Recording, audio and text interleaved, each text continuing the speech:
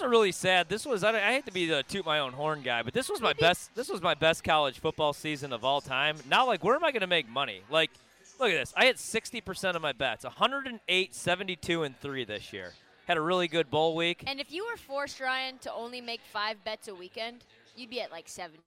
You take bets because you just want to. Oh, yeah, you definitely, yeah. No. Do. I limit myself to like 6 or 7 a week, but I always tell you I should probably choose from 3. Yes. 3 to 4. And if you did. But this 6 or 7 NFL? No, college. Oh, college. And then he does, 6 or 7 yeah, in NFL. That's what I'm saying. So, like, there's that, too. NFL this year, I'm 101, 77, and 4, hitting at a 57% clip. But college football's been unreal for Ryan. Next year I'll probably hit like 38, and everything will be a disaster. But this year, as crazy as this season was, I think this was my favorite year of college football ever. Really? Except for TCU, yeah. I love TCU I'd probably hit 70% of my picks this year if it wasn't for TCU screwing me every week. I told you to stop doing Them it. in Florida State. I was like, yo, It's Florida like State was your bugaboo last year, too. So what's cool is, like, I was able to check who made me the most money and lost me the most money. So the team that won me the most money in anything was the Indianapolis Colts this year for the second straight year. Yep. The team that lost me the most money for the 4th consecutive year, the Iowa State Cyclones. I just can't quit them for some reason. You got to fade them. I can't quit you. I just can't quit the Cyclones, man. He moves his body like a cyclone. I don't know what it is about them. You keep going back to the well. I love the Cyclones for some reason. Matt Campbell, I love you. Well, here's how you can really make your money is figuring out who the next worst to first team in the NFL is, because we have it every single year.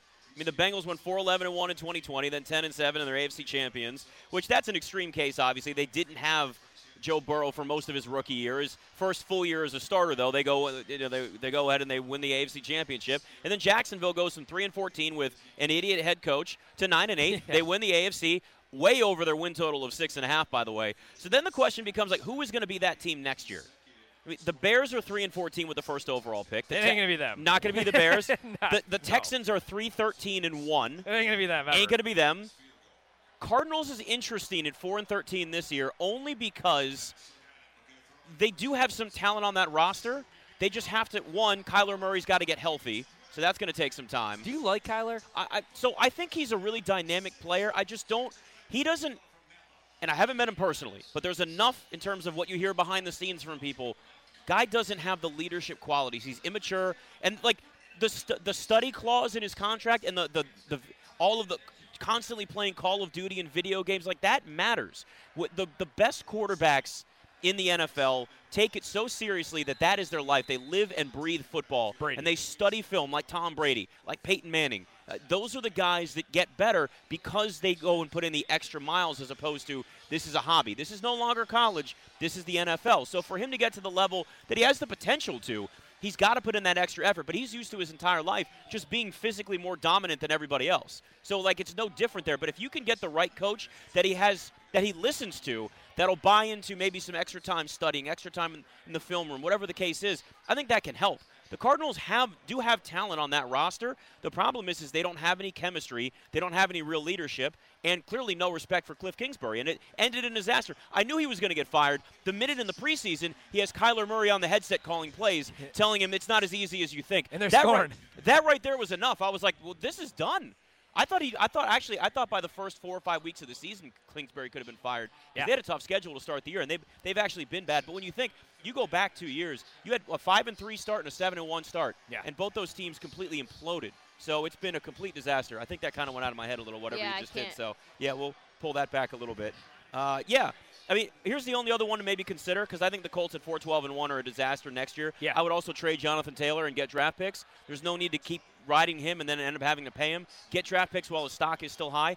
The Rams went 5-12 this year, but a lot of it was because of injuries. Now they lack the draft picks. And there's another touchdown for Georgia. This is getting ugly. Wow. Yeah, I get it. I go Bulldogs. Hell yeah, all Bulldogs. But, like, here's the thing. All right, do we really need more McConkey and Bowers tonight? We don't. We need more Mitchell. Addie Mitchell. We need more. We need more Kenny McIntosh. We need more Edwards. Yeah. Edwards needs 45 rushing yards. McIntosh needs 60. All right. Well, we don't really have to. this game's over. It's a blowout. We all win. I thought everything you said, I completely agree with. Like the quarterback position, that has to be your entire life. Yes. And you're the face of the franchise. Like, not to be cliche, but like you can't be worried about college. Like Tom Brady, the TB12 method. Same thing. I hate to be this guy. Aaron Rodgers was always lights out in the MVP of the league because football was his life. Yeah. Now, guys walking around caves with Shailene Woodley and the dude from Maverick. Ayahuasca changed your perspective on things. I mean, I love a good time. I don't even know what the hell ayahuasca is. Is that what it's called? Yeah, if I can real quick. Sorry, guys. Stetson Bennett over 250. You got your tummy, too. Thank you. Right? And the touch. Oh, yeah, but that's good. But you need Duggan. I need Duggan to get Teach me how to Duggan. Yeah. Yeah. I don't even know what ayahuasca is. I thought that was like a grocery store that you needed a special pass to get like good deals. Yeah. I don't even know what that is. It's a neurotropic. So I agree though. Like that has to be your entire life. You go to a sweat lodge and then you basically hallucinate. Yep. A lot of people go crazy. They trip out. They throw up everywhere. They do it in like a group of 30. He went on a retreat with sounds awful. Like me and my friends would just go to the Dave Matthews. No so doubt. You guys know Ron White, the comedian? Yeah. Okay, so he quit drinking. He used to drink like a bottle of tequila a night, If you've ever seen his stand-up, he's obviously always drinking. Yeah. But he would say he only drinks when he works, so he's actually workaholic. Great line. But it got to the point where his doctor was like, you got to stop. Like, you're not just drinking a lot, you're killing yourself. So he actually went to Costa Rica. There's a big rehab place there, and he took ayahuasca, and it stopped him from drinking. So that's what, it changes. It stopped Rodgers from winning, unfortunately. Yeah, listen, if you could maybe it could help Rodgers. It could help Rodgers maybe if he could go on another one of those trips and focus on the playoffs a little bit. That might be good for you. I have a show idea. I will do ayahuasca with Aaron Rodgers. No, live on the air with you two. Oh, you just got to babysit. No, that takes more than babysit. That takes professional. Yeah, you need to be one in a time safe I had to babysit space. one of my buddies, and we threw on the wall You will Pink trip. Floyd, Nick says and he's he out. said, "What is this man saying to this bird?" And then 3 minutes later, he was trying to crawl up a wall. Yep. 30 seconds. I won't throw his name out there because he's married with children now. Al Bundy. Al Bundy. But you get what I'm saying. This show's just flying off the rails. Flying off the rails. All right, real quick, Rams or Broncos more likely to have a bigger turnaround next year? Broncos. See, I think Broncos too. Yeah, Broncos. Because the Rams have a lot of injuries. We don't know if Sean McVay is going to be back, and they don't have a lot of picks. And well, Denver obviously lost them too. I mean, Denver doesn't have picks because they traded away, all that for Russell Wilson. But that's all it takes. Russell Wilson. Coach. There you go. Yeah, it's BetMGM tonight.